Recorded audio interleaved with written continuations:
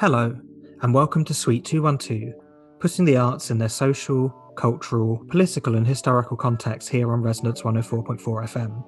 Still London's best and brightest radio station after 2 decades on the air, even if the ongoing pandemic means we can't broadcast live from the studio at the moment. I'm your host, Juliet Jakes, bringing you a show to commemorate Holocaust Remembrance Day, held every year in January, and this year on the 27th. Today, we're going to focus on how film became an important tool, first for the Nazis to minimise their crimes, and then, at the end of the war, for the Allies to convey the scale of the atrocities to the local and global populations, and since then to understand how the final solution came to pass, and to guard against the possibility of its ever happening again. Joining me to discuss this is Dr. Libby Saxton, Reader in Film Studies at Queen Mary University of London. Her research explores connections between cinema, ethics, and philosophical critiques and defences of images, with a focus on visual legacies of genocide and war. Her first monograph, Haunted Images, Film, Ethics, Testimony in the Holocaust, published by Wallflower in 2008, debated the ethical implications of different ways of bearing witness to the Holocaust in cinema and what they reveal about the nature of images. Film and Ethics, Foreclosed Encounters, published by Routledge in 2010 and co-authored with Lisa Downing, also reconsidered the aesthetic qualities of film through the lens of ethical theory. She co-edited Holocaust Intersections, Genocide and Visual Culture at the New Millennium, published by Legenda in 2013, with Axel Bangert and Robert Gordon. Her most recent monograph, No Power Without an Image, Icons Between Photography and Film, published by Edinburgh University Press in 2020, is the first detailed study of what filmic images can tell us about iconic photographs. It traces the journey of 7 celebrated snapshots taken between 1936 and 1968, including one depicting Holocaust survivors, through the paper cinema of magazines into newsreels and documentary, fiction and experimental film. Libby teaches an undergraduate module on the Holocaust and colonialism in mainly French cinema, and is the supervisor of 2 PhDs that offer new insights into the afterlife of the genocide in film. So, Libby, welcome to Suite 212. Thank you, Juliet. It's very good to be here and discussing this important subject with you. Absolutely. It's really, really nice to have you here, and I'm very glad you could join me for a subject that I've wanted to cover on Suite 212 since its inception. Obviously, we've done quite a few retrospectives of historical contexts for the arts or national and cultural contexts, and these often involve me giving quite a long introduction to the listener to lay that out. In this case, I'm going to assume a certain familiarity on your part, the listener, and we will doubtless go into more detail throughout the programme, so I'm going to keep this introduction as brief as I can. After centuries of rising anti-Semitism across Europe, spanning from the expulsion of the Jews from England in 1290 to the Dreyfus Affair in late 19th century France, all of which are outlined in Hannah Arendt's Origins of Totalitarianism if you want a longer conversation, the Nazis came to power in Germany in January 1933, aided partly by the stabbed in the back myth that blamed Jews for the German defeat in the First World War. With hatred of Jews, LGBT people, communists, and other undesirables built into their ideology, the Nazis opened the first German concentration camp at Dachau on the 22nd of March 1933 and passed the Enabling Act 2 days later, which effectively allowed Hitler to rule by decree.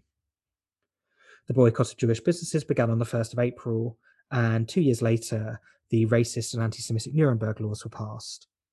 Jewish businesses and other premises in Germany and Austria were ransacked on the Kristallnacht of the 9th and 10th of November 1938, with ghettos established to segregate Jews after the German invasion of Poland triggered World War II in September 1939.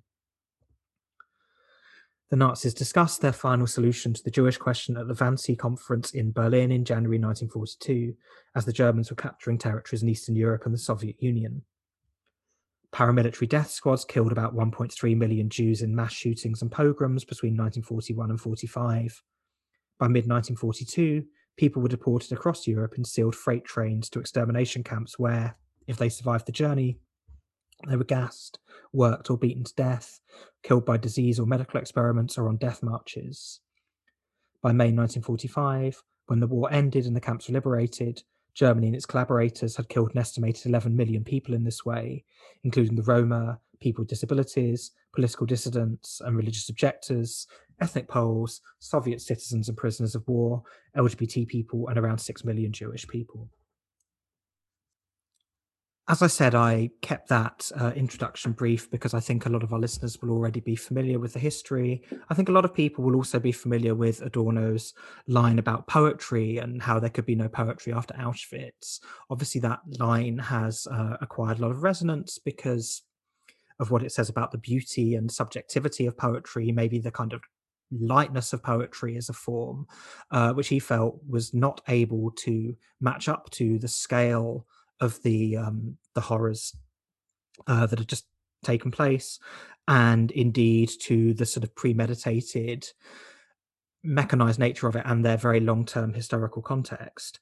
So I wonder if you would like to maybe contextualize that line of Adorno's and maybe say something about how film and the moving image perhaps was seen as something that was much better able to portray what had just happened. Okay, sure. I think that it's a really good idea to start by with mention at least of Adorno's statement, because it remains famous. It seems to have initiated or inaugurated a way of thinking about the legacy of the camps of the genocide in or for art and representation in a way that remains very influential. So just to put it in context briefly, it's from 1949 and an essay titled Cultural Criticism and Society.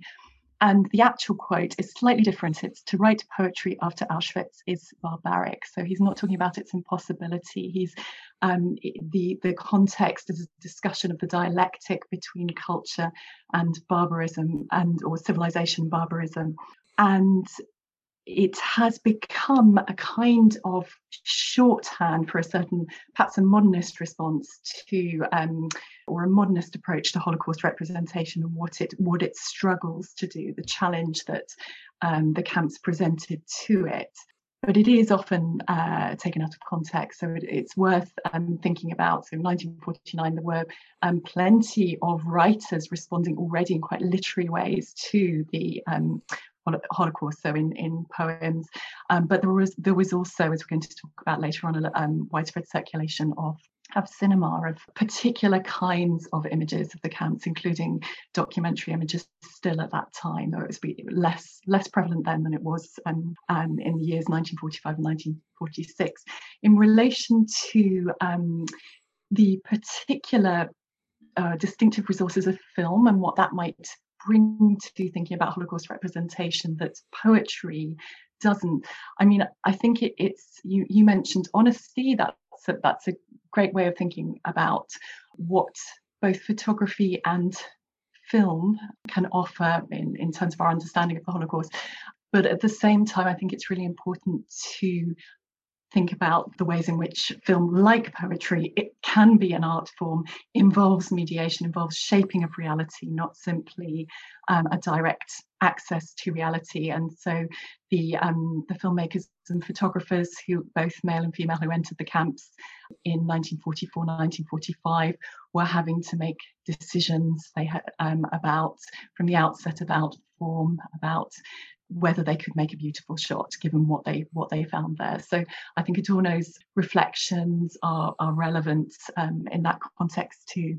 And it's perhaps also just worth mentioning that the indexicality of film and photography, if you like, so the way in which, unlike a written testimony, the filmic image, the photographic image, at least the analog image, in some way captures a direct imprint of a pro-filmic reality.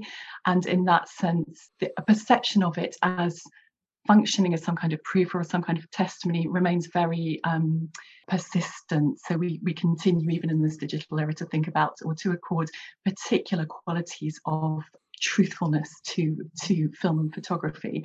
And this is one of the reasons why film and photography were used, particularly film, in the post-war trials. So initially the Nuremberg trials, the tribunal in 1945, 1946, where there was also written testimony, but there was a sense that filmic testimony would carry a particular force and would carry a particular kind of function of proof there, and this recurs in later trials, including in 1961 in the trial of Adolf Eichmann in Jerusalem. Yeah, I think there's an awful lot that we're going to unpack there throughout the show. Due to the sheer volume of films that we could talk about, I think we're going to focus exclusively on documentaries in our conversation. But it's worth mentioning that the first film to depict the camps was a British feature film called Night Train to Munich, made in 1940 by Carol Reed, who of course is most famous for The Third Man. So there's proof there, if nothing else, that the knowledge of what was starting to happen in Germany went beyond the German borders and was picked up by the Allies. And a couple of early films responding to the Holocaust were Mark Donskoy's The Unvanquished, which depicted events in Ukraine where the Nazi attacks on Jewish population were absolutely horrific. Orson Welles included footage of the camps in his film The Stranger, made in 1946. But I think I want to start off by talking about documentary, which obviously began before the end of the war with the Nazi treatment of the camps. And the Nazis made two propaganda films, Terezin and Westerbork, both in 1944, which were made in part to con Red Cross representatives and foreign governments into thinking the Jewish prisoners were being treated well.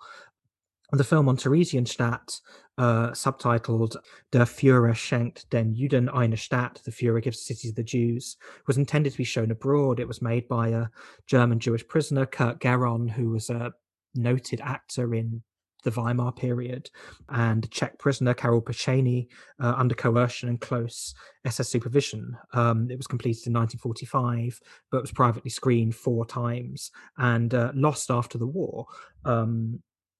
It was made after the Red Cross had requested to visit Terezin in November 1943, and the Germans had organised cultural activities to give impression of happy, harmonious community. And indeed, if you look this film up, you can find a short clip on YouTube of a football match being played at Terezin.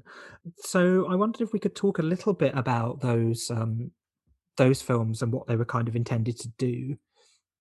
Again, I think it's a really it makes sense to think about these films in chronological order, and there were 2 films actually made in 1944 within the camps, within concentration and transit camps, which I think are worth mentioning here. So the one about Theresienstadt, as you've said, Julia, it was titled as a document. So in German, a Dokumentarfilm. It announced itself as a documentary film, but in fact it was anything but. And the techniques of filming were those that we associate with really quite smooth running fiction filmmaking, well funded. This was a well funded film, as you might imagine. So there were castings, there were very detailed plans for the film, there were prop specialists, there were people sorting out decors. Everything was very meticulously planned. So it couldn't be further from the documentary that it was supposed to be. One of the things that is important to say about it is that it doesn't any longer exist as a complete film. So we're talking about something that is a particular kind of film object, a partial film object, like actually a number of films relating to the Holocaust. And various historians, but in particular the film historian Sylvie Landeperg, she's a French film historian, has done really important work on reconstructing the Theresienstadt film from a variety of sources, including, I think that about a third of the film has survived, or we're aware of about a third of the film, which can also be seen in various American archives. But she has also worked with sources such as Kurt Geron's personal papers and so on, in order to and various other images, including photographs, used to production stills effectively, so that it's a work of reconstruction that film historians do to try to establish how the film was made. For contemporary viewers, it remains a very, very strange experience looking at these images. You're looking at them, you're viewing them in a different way from how you would normally view a film. You're looking for, because you're aware of the propaganda idealized aspects of the images, you're scanning them closely for something that reveals, that betrays the actual nature of the images. So you're trying to find some kind of evidence in them, or Landerberg talks about, she suggests that you can actually find traces of the real in this footage, and she talks about the occasional furtive look to camera by some of the participants, which breaks the illusion, which suggests their curiosity about the filmmaking process, suggests that something's slightly awry. So there are, those traces of the real. May I say something briefly about the Westerbork film? So the scenes that we find in the Theresienstadt film, there are scenes of work, quite detailed depictions of labour that the inhabitants of Theresienstadt were, of course, compelled to do there. They're shown to be doing it voluntarily, quite happily. Also scenes of leisure and sport. You mentioned the football match. We have a very similar repertoire of scenes in another film that was made earlier that year, but wasn't finished. And so that film was made, it's often compared to the Theresienstadt film, but it's different in significant ways. It was directed by another Jewish prisoner. His name is Rudolf Breslauer, and again on the orders of the camp's commander. So again, there was a team of inmates well-trained team of inmates creating this film. But so they had a certain amount of agency, but they, I think more than in the Theresienstadt film, but they were constrained by their position as prisoners in a camp. The purpose was different. Harun Farocki, in his more recent film, in his 2007 documentary that he calls Respite, he basically makes this short film out of the rushes, the silent rushes that are what remains of the Westerbork film. And he reads them closely and he proposes a thesis about them, namely that what the filmmaker was trying to do was to show how hard the slave labourers in the camp were working, how productive they were, and therefore to delay their deportation to the east. And in terms of traces of the real in that film, we have again a lot of images of people smiling and people seeming to enjoy their work, seeming to enjoy their time in the camp, which are of course false images, mendacious images. But we have a really important scene that happens on the train platform and which shows a deportation to somewhere in the east, and which again has been historically very important. So an important trace of the real there, I think. Obviously, the Nazis attempted to erase a lot of the evidence after May 1945. And so a lot of the footage we ended up with was newsreel footage taken immediately after the Nazis' defeat, or as the Soviets and the British and the Americans and the French, uncovered what had happened. So I'd like to talk quickly about maybe who filmed the camps, and maybe who might have seen this footage, and how this erasure might have been a challenge to subsequent documentary makers. So I think there's a really important distinction to be made in this context between, on the one hand, the death camps or extermination camps, the Vernichtungslager or Todeslager, which came into being in most cases around 1941, and which were in occupied Poland, and which were the sites where the systematic industrial genocide, murder of Jewish, Roma, Sinti people, and all the other groups of people that you mentioned earlier on was taking place. And in these particular camps, in these extermination camps, most people were killed on arrival, so people didn't survive there for very long. And the names of the camps were, there were very few of them, Chelno, Treblinka, Sobibor, Belzec, and then there were so-called hybrid camps at Auschwitz-Birkenau and Majdanek. So those are the death camps or extermination camps. In the second type of camp is the concentration camp. And we'll come on to why this is an important distinction, but it is for understanding the visual legacy or non-legacy of these particular camps. So that there were many concentration camps spread across the so-called Greater Germany. this has been the experiences of the diverse populations of these camps were not that they would be killed immediately on arrival typically, but of course that happened to some of them. It was another kind of death that was prolonged, that was through labour, starvation, disease, beating, often shooting, etc. So examples of such camps would be Buchenwald, Bergen-Belsen, that are well known, at least to British people.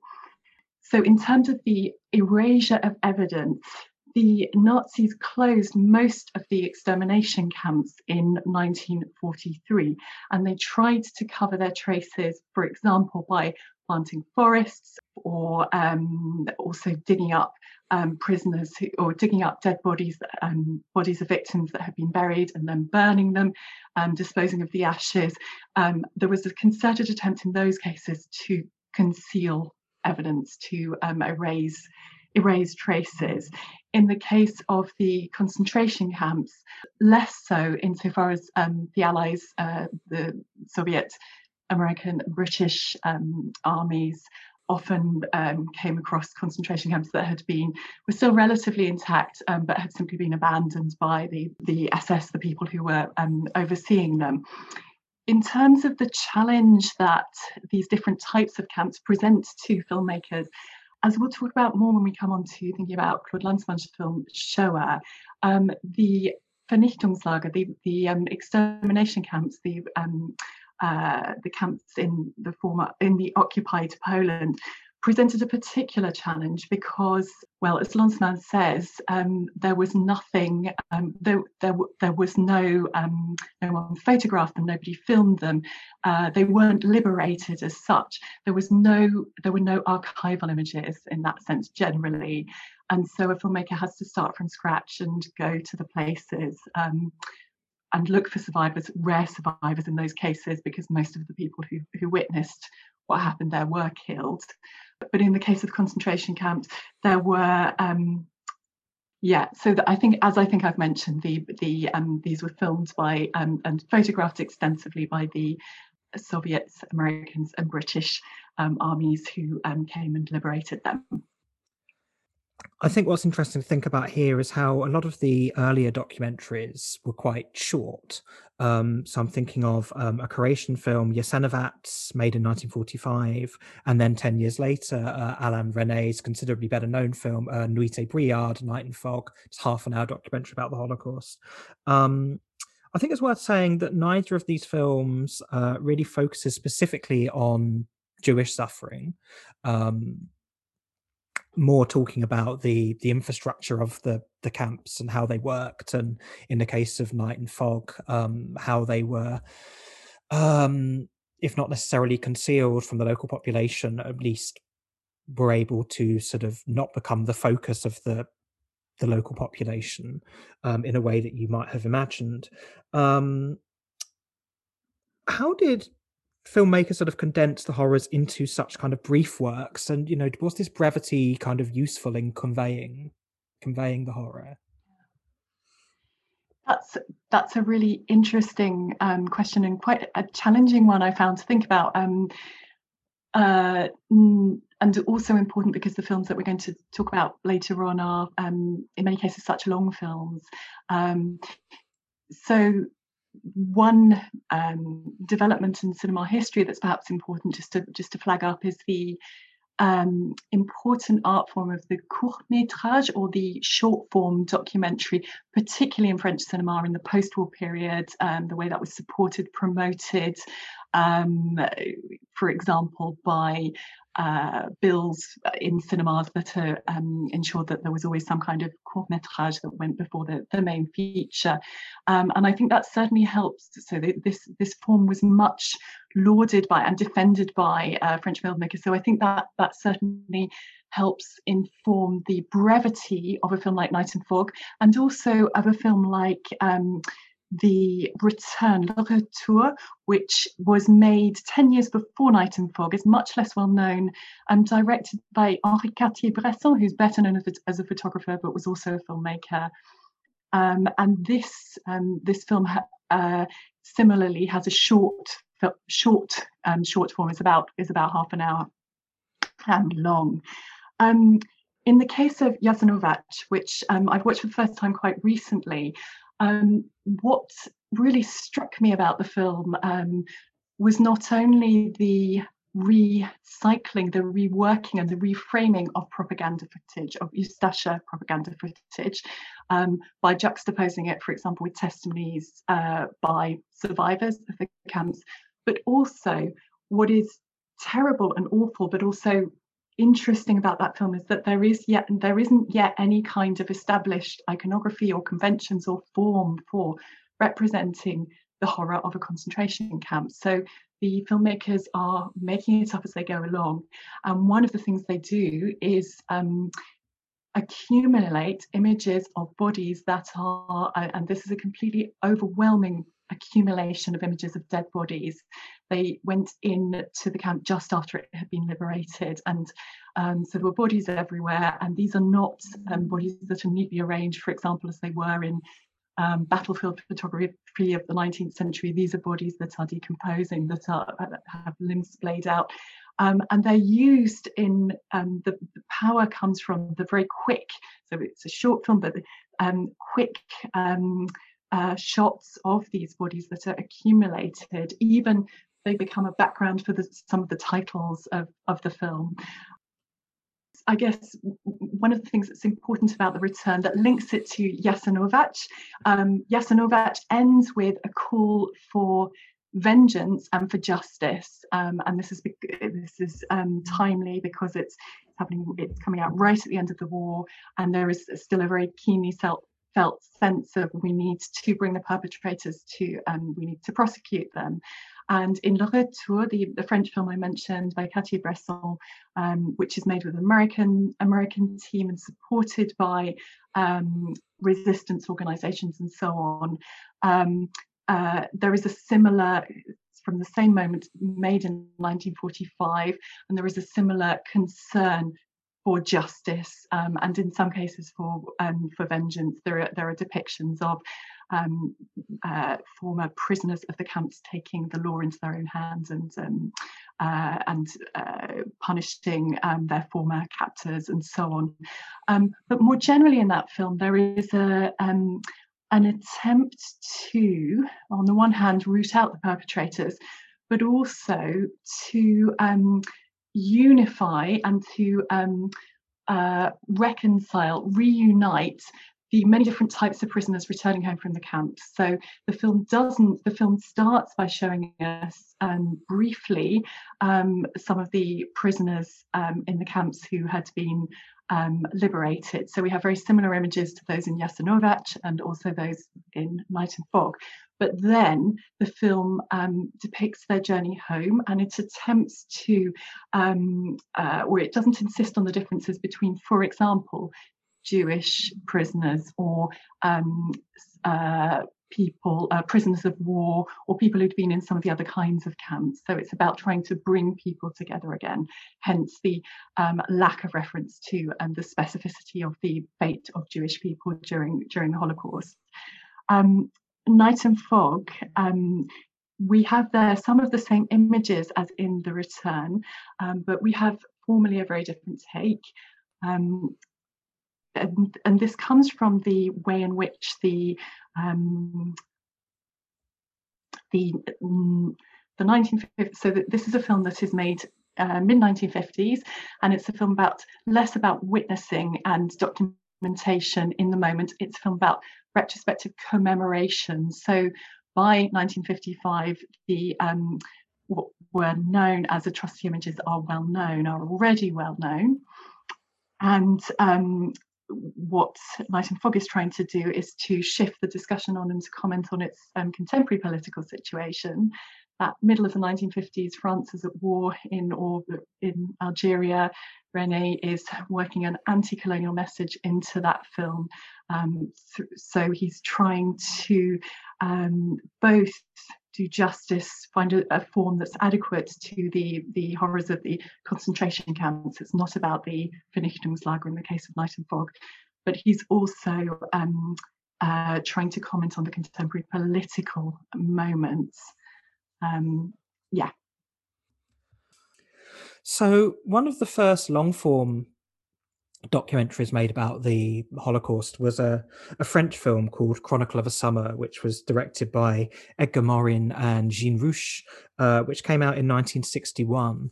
I haven't seen this film, and in fact didn't know it until I was researching for this show.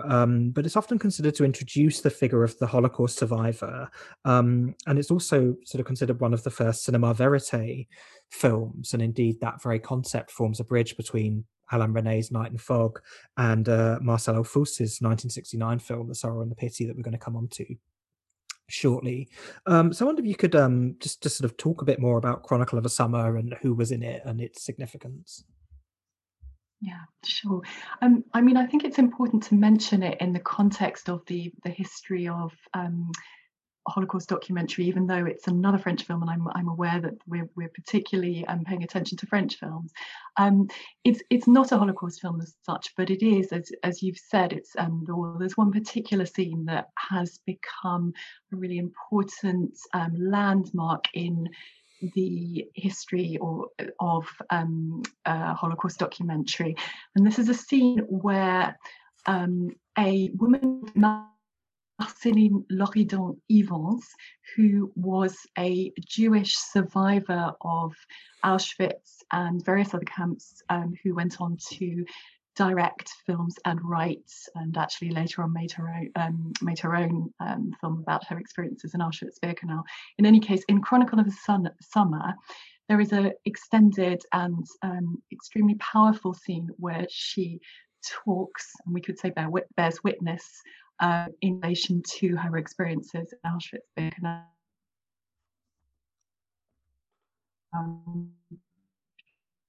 Particular incident with her dad. The critic Michael Rothberg has very film. Cinema Verité documents the emergence of the Holocaust survivor. So he's pointing out how with Cinema Verité, it's enabled by new lightweight mobile camera and sound recording technology, which allows Morin and Rouch to film this very intimate testimony deposition that Loridon-Ivens is given as she walks through the streets of Paris from a distance. So technically, the technology of Cinema Verité allows, literally Cinema Truth, allows for this type of recording of the testimony of a Holocaust survivor. So it's an important point, I think, that is between survivor testimony, apart from the voiceover of Jean Cayrol, himself a survivor, a political prisoner, poet, writer. He writes with Chris Marker, writes the commentary for Night and Fog, and so we could say it's a kind of testimony that's there in his commentary, but we have a very different type of filmed testimony in Chronicle of the Summer, and this perhaps leads us on then to later filmed testimonies by some of the people we see in Shoah and Sorrow of the Pity. It's also worth mentioning that Chronicle of the Summer comes out just before the images of Jewish survivors witnessing Eichmann's trial are circulating all over the world in 1961. So there's an important shift there in the visibility of and the filming of the Holocaust witness. Yeah, that's really interesting. Thank you. Just to remind our listeners, you're listening to Resonance 104.4 FM. This is Suite 212, and I'm your host, Juliet Jakes. And this month I'm talking to Dr. Libby Saxton about how documentary films represented the Holocaust. So we're going to move on now to the two most famous long works, I think, dealing specifically with the Holocaust. And again, they're both French films. So the first of them is Marcel Owlfouts's film, The Sorrow and the Pity, 1969. And the second of them is Claude Lanzmann's Shoah, which was released in 1985. Both of these films were very animated by the importance of capturing testimony before survivors died. but they're doing sort of quite different things, I think. The Sorrow and the Pity, Marcel Fools was very concerned with how the French had behaved in the war, um, and the mythologies that had grown up around Vichy France. The film makes quite a lot of the fact that France was the only country where the government didn't kind of fully surrender. Many countries had a government in exile, often in Britain during the Second World War, whereas the Vichy regime, kind of collaborated. So Ophuls is interested in the specific implications of that. He's interested in the mythology that had grown up about how many people were involved in the French resistance, and it includes a long interview with the communist politician and later to be briefly Prime Minister of France, Pierre Mendès France, that directly incriminates the French cinema industry, both by talking about how cinema as entertainment carried on during the Vichy regime, but also about how a number of French film professionals were involved with the making of certain Nazi propaganda films. So maybe we'll just spend a bit of time on The Sorrow and the Pity first before we move on to Shoah. So perhaps you would like to talk a bit about the specifics of how The Sorrow and the Pity depicted the Holocaust in a film that was about France during the war more generally. Yeah, so I think you've described its main subject and its concern with occupied France really well. But it does address the Holocaust at several points with different levels of directness. And I think it does so in ways more similar to Chronicle of the Summer than to Night and Fog because of its concern with anti-Semitism, with Jewishness. So whereas, as we've briefly mentioned in the films from 1945 to 1955, roughly, there was little direct engagement with the particular experiences of Jewish people.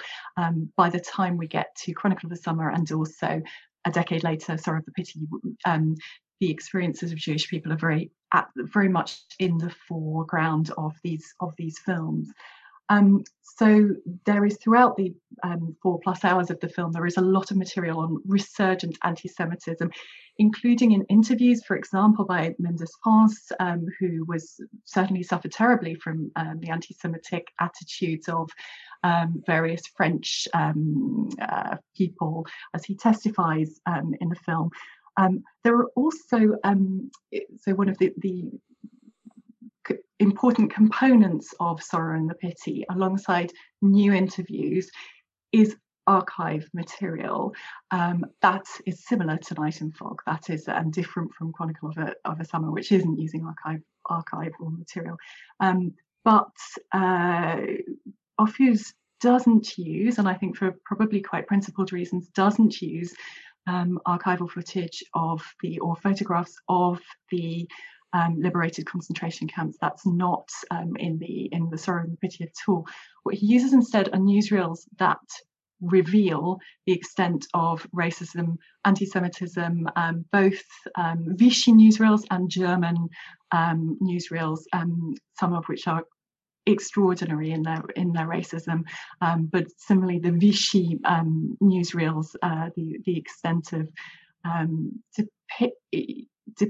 it's very difficult to grasp the fact that French people at the time were actually seeing this virulently anti-Semitic subject matter. There is also in Sorrow and the Pity an extract from Nude Sus. The end of the film is shown, which was a famously anti-Semitic film, which extraordinarily was shown in Clermont-Ferrand, which is the town that serves within the Sorrow and the Pity as a microcosm of France under occupation. And there are important testimonies mentioning, for example, so one of the witnesses, Claude Levy, who himself was deported during the war to a camp. He mentions that France was full of concentration camps. There are no images of these camps included in the film, but I think that's a really significant moment in the history of France's self-understanding of its own participation in the war, and the fact that the camps were not only concentration camps were not only on German soil but also on French soil. Yeah, I think it's a really fascinating film, and I really do recommend that viewers seek it out. And in fact, Milestone Films have put the whole of The Sorrow and the Pity online, and it's really worth the 4 hours. I mean, it was a controversial film in some ways. It was commissioned for French television. Ophuls returned with two parts, two 2 hour long films, which they initially refused to screen. And the film is quite controversial still, I think, in France. In some ways, there are parallels here with Claude Lanzmann's Shoah, which took 11 years to make. So he started filming it in 1974. He was commissioned by Israeli officials to make the film. Initially, it was supposed to be 2 hours long, and was supposed to be delivered within 18 months, telling the story of the Holocaust from a specifically Jewish perspective. The Israeli officials withdrew backing as the film got longer. Lanzmann ended up shooting over 350 hours of footage, and indeed subsequently made 5 more films from the outtakes. As you may imagine, with a film that ended up becoming something of this scale, there were financial problems, as well as other difficulties that Lanzmann had in tracking down some of the witnesses he wanted to talk to. He wanted to talk to survivors and perpetrators, as well as people living in Poland, where the film is. The film mostly deals with the sites in Poland, so that includes Auschwitz-Birkenau, Treblinka, and the Warsaw Ghetto. And the film was quite badly received in Poland for its depiction of local complicity. But as you may imagine, it had a pretty huge international impact, including with a lot of high-level politicians. So the French president, Francois Mitterrand, attended the first screening in Paris in April 1985. The Czech dissident playwright and later president Václav Havel watched it in prison, and Mikhail Gorbachev arranged public screenings in the Soviet Union in 1989. So Shoah was, a film that, well ahead of its release, I think, Lanzmann knew it was going to make a huge impact. And it imposed some quite important representational limits on the events that it discusses. But maybe that's enough from me. And Libby, you'd like to come in here and talk about what those representational limits were and the importance of them, and how those limits were shaped by the Holocaust documentaries that had come before. Thank you. In relation to the connection between Sorrow and the Pity and Shoah, I think that's a useful thing to think about, because there is a scene in The Sorrow and the Pity where Ophuls ends up visiting Lanzmann's old school. So Lanzmann, the director of Shoah, which was the Lycée Blaise Pascal in Clermont-Ferrand.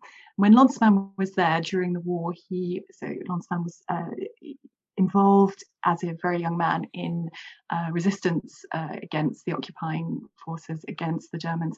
And in The Sorrow and the Pity, we have a very memorable interview with a couple of school teachers who don't quite remember, or maybe weren't really paying attention, and certainly seem to lack empathy towards the progressive disappearance of their pupils during the occupation.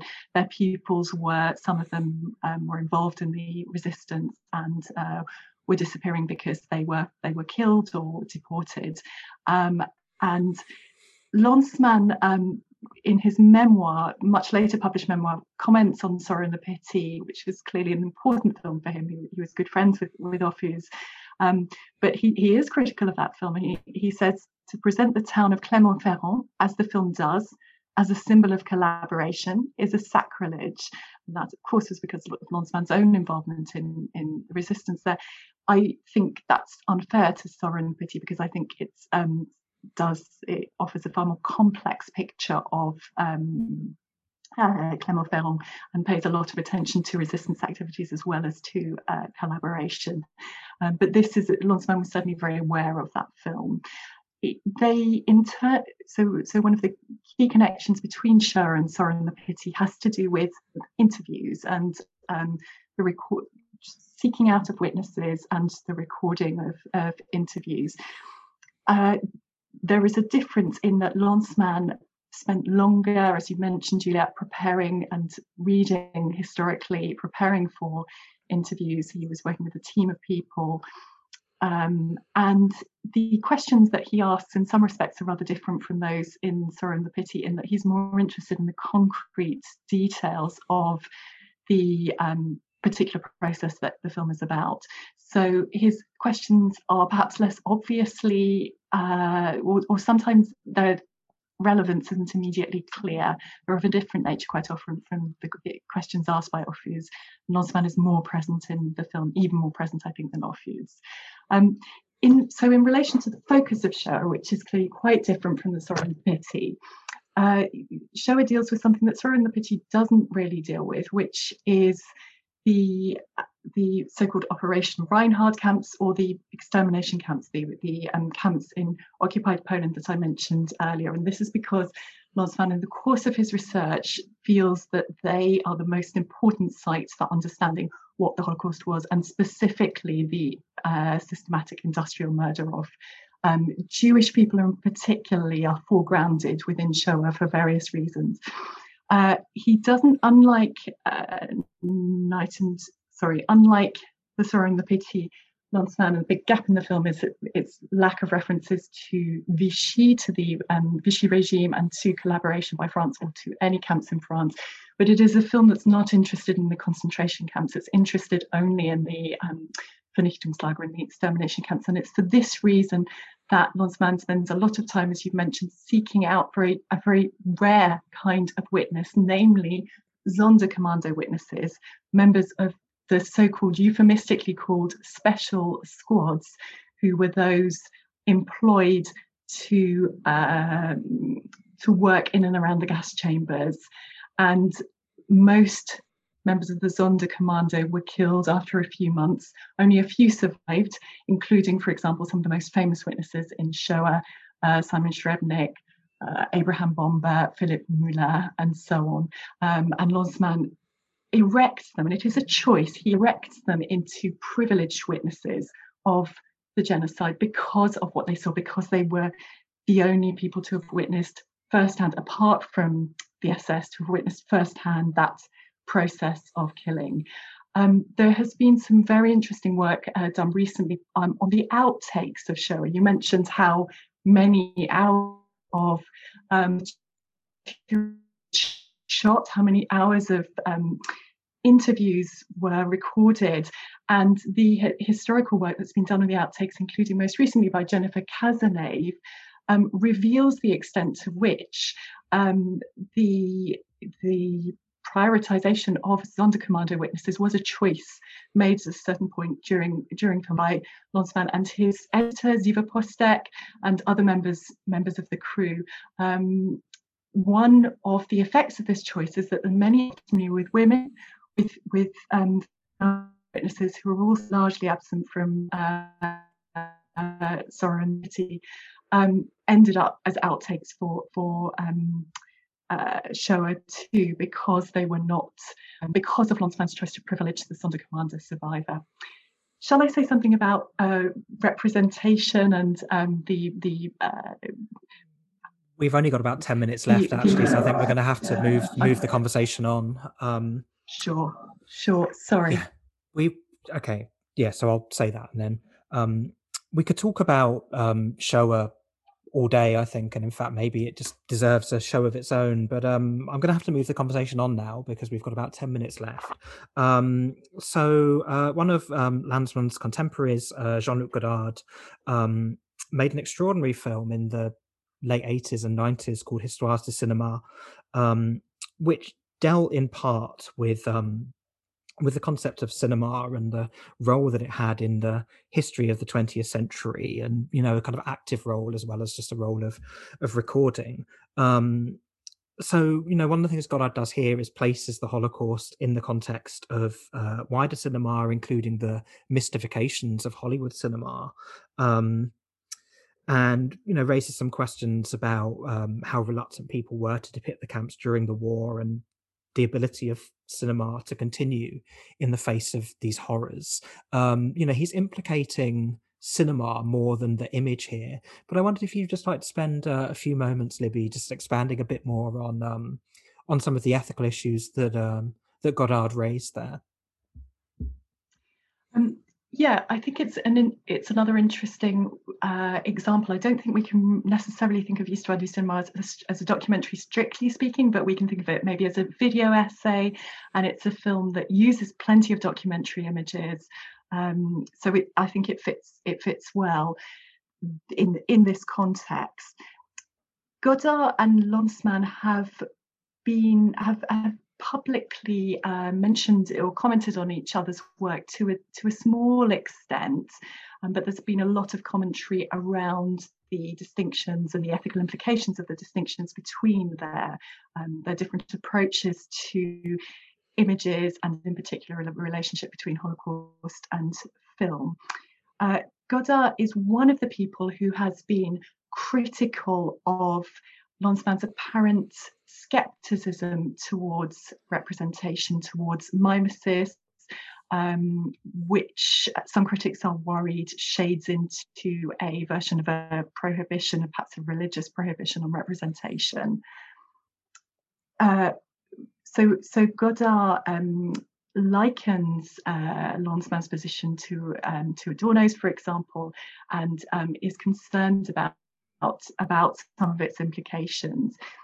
Perhaps the key or a significant difference between Shoah and Histoire du cinéma is that Shoah, for a variety of reasons, some historical but some also ethical, eschews archival images. So one reason is that the images of the concentration camps were already very well known by the time Lanzmann was making that film. But another important reason that he avoids archival images is because there were no archival images of the Vernichtungslager, of the Operation Reinhardt camps, only of the concentration camps, which are not the subject of his film. But Lanzmann also writes extensively about archive images or historical images as what he calls images without imagination. So images that perhaps don't leave anything to the imagination, or images that are unethical insofar as they're showing something that doesn't merit to be shown, and that does link to Adorno's reservations. Godard does something distinct, but not. I don't think there's a binary opposition between their modes of representations. So in Histoire du cinéma, it's made up of, the whole thing is made up of, I guess we could say, archival images. A wide variety of films are sampled, are excerpted, wide variety of pieces of music, also paintings and so on. And there is a particular sequence in the first chapter of Histoire du cinéma where Godard talks about, and the context is that he is claiming, he's developing a thesis that cinema has failed to honour its ethical obligation to bear witness to the Holocaust, which may sound complicated or confusing because, of course, as we've talked about, there is much film of, at least of the liberated concentration camps. But in any case, Godard is making this argument that cinema hasn't done enough, didn't do enough, failed in its duty. And what he does is he puts together, or he uses what the redemptive powers that he attributes to montage. So he puts together diverse images. In the case of the one particular sequence, images showing a pile of corpses from who were victims of a convoy from Buchenwald to Dachau in April 1945. And he puts these images alongside an image from a Hollywood film. This is Elizabeth Taylor in A Place in the Sun, and also a detail from a fresco by Giotto, which shows Mary Magdalene. So he's not simply using an archival image in a straightforward way, an archival image of atrocity, but he's using montage, or he's trying to tap into the powers of montage to reinvest images of the camps with some kind of meaning, some kind of truth through this multiple image, if you like. So in that sense, I think his approach is not entirely opposed to Lanzmann's. Both of them are critical of certain or careful about the way in which they're using images. Yeah, we've just got a few minutes left. We've just got a few minutes left, so we're going to have to conclude the discussion now. You know, a lot of people would look at Shoah in particular and think it a conclusive documentary film because of the way it deals with the testimony of people involved. And of course, you know, at this point in 2021, we're reaching a point where the last Holocaust survivors are dying. And I just wondered if we could just spend a few minutes thinking about how this might affect the way the events are memorialized and portrayed on film. I mean, there's a worrying counterpoint to one of the first films we discussed. A director called Yakov Sedler released a film in Croatia in 2016 called Jasenovac: The Truth. And I haven't seen this film, but it's sort of described as a revisionist and anti-communist take on the events. And of course, you know, the history of communism in the former Yugoslavia is very bound up with the Second World War. And the Anti-Fascist League of Croatia accused the director of inciting ethnic intolerance and promoting Holocaust denial. So that's a big anxiety, of course, with the generational memory of the Holocaust, the lived memory of it fading. But I wondered if we might just spend a couple of minutes thinking about how much more documentary film about the Holocaust there might be from here, and what we might expect or even hope to see. Yeah, that's a really troubling example. I guess, your comments on the continuation of Holocaust denial, of Holocaust revisionism. It strikes me that perhaps one of the primary aims or primary duties of cinema in relation to the Holocaust remains countering that denial, just as it has been right from the beginning. And the one related perhaps trend or wave within contemporary filmmaking that relates to the Holocaust is the way in which filmmakers, particularly experimental filmmakers, are reappropriating and rethinking archival images. So some of the first images that were filmed of the camps, but also propaganda images, such as those that are the Ustasha images used in Jasenovac. And rereading these images, and whether they are propaganda images or images by the Allies, and trying to reinvest them with some kind of truth, significance, importance, power for the present day moment. So I think that's an important, the notion of film as testimony remains very important within the context of contemporary attempts to counter denial. One other interesting recent development that relates to or responds to the passing away of Holocaust survivors is the continued efforts to gather and film testimonies, particularly not just written testimonies, but videoed testimonies. This has been going on since the 1970s at least, also to some extent earlier.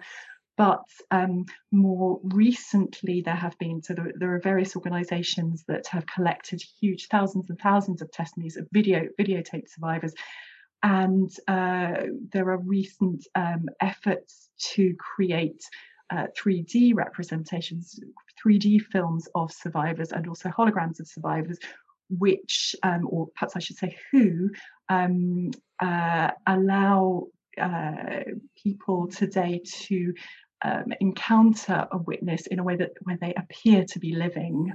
These are forms of resurrection or continued life, perhaps, these 3D and holographic representations. Yeah, and I think the ethical dimensions of that will continue to evolve and be discussed. And unfortunately, we've run out of time, so it'll have to be a conversation for another day. So, Libby, thanks so much for joining me today. Thank you very much, Juliet. It's been a pleasure. Listeners, thank you for joining us here on Resonance 104.4 FM. Just a reminder that you can find us on SoundCloud and iTunes. You can find us on Twitter at sweet_212. And we will be back in the same time, same place next month. So see you then. Goodbye.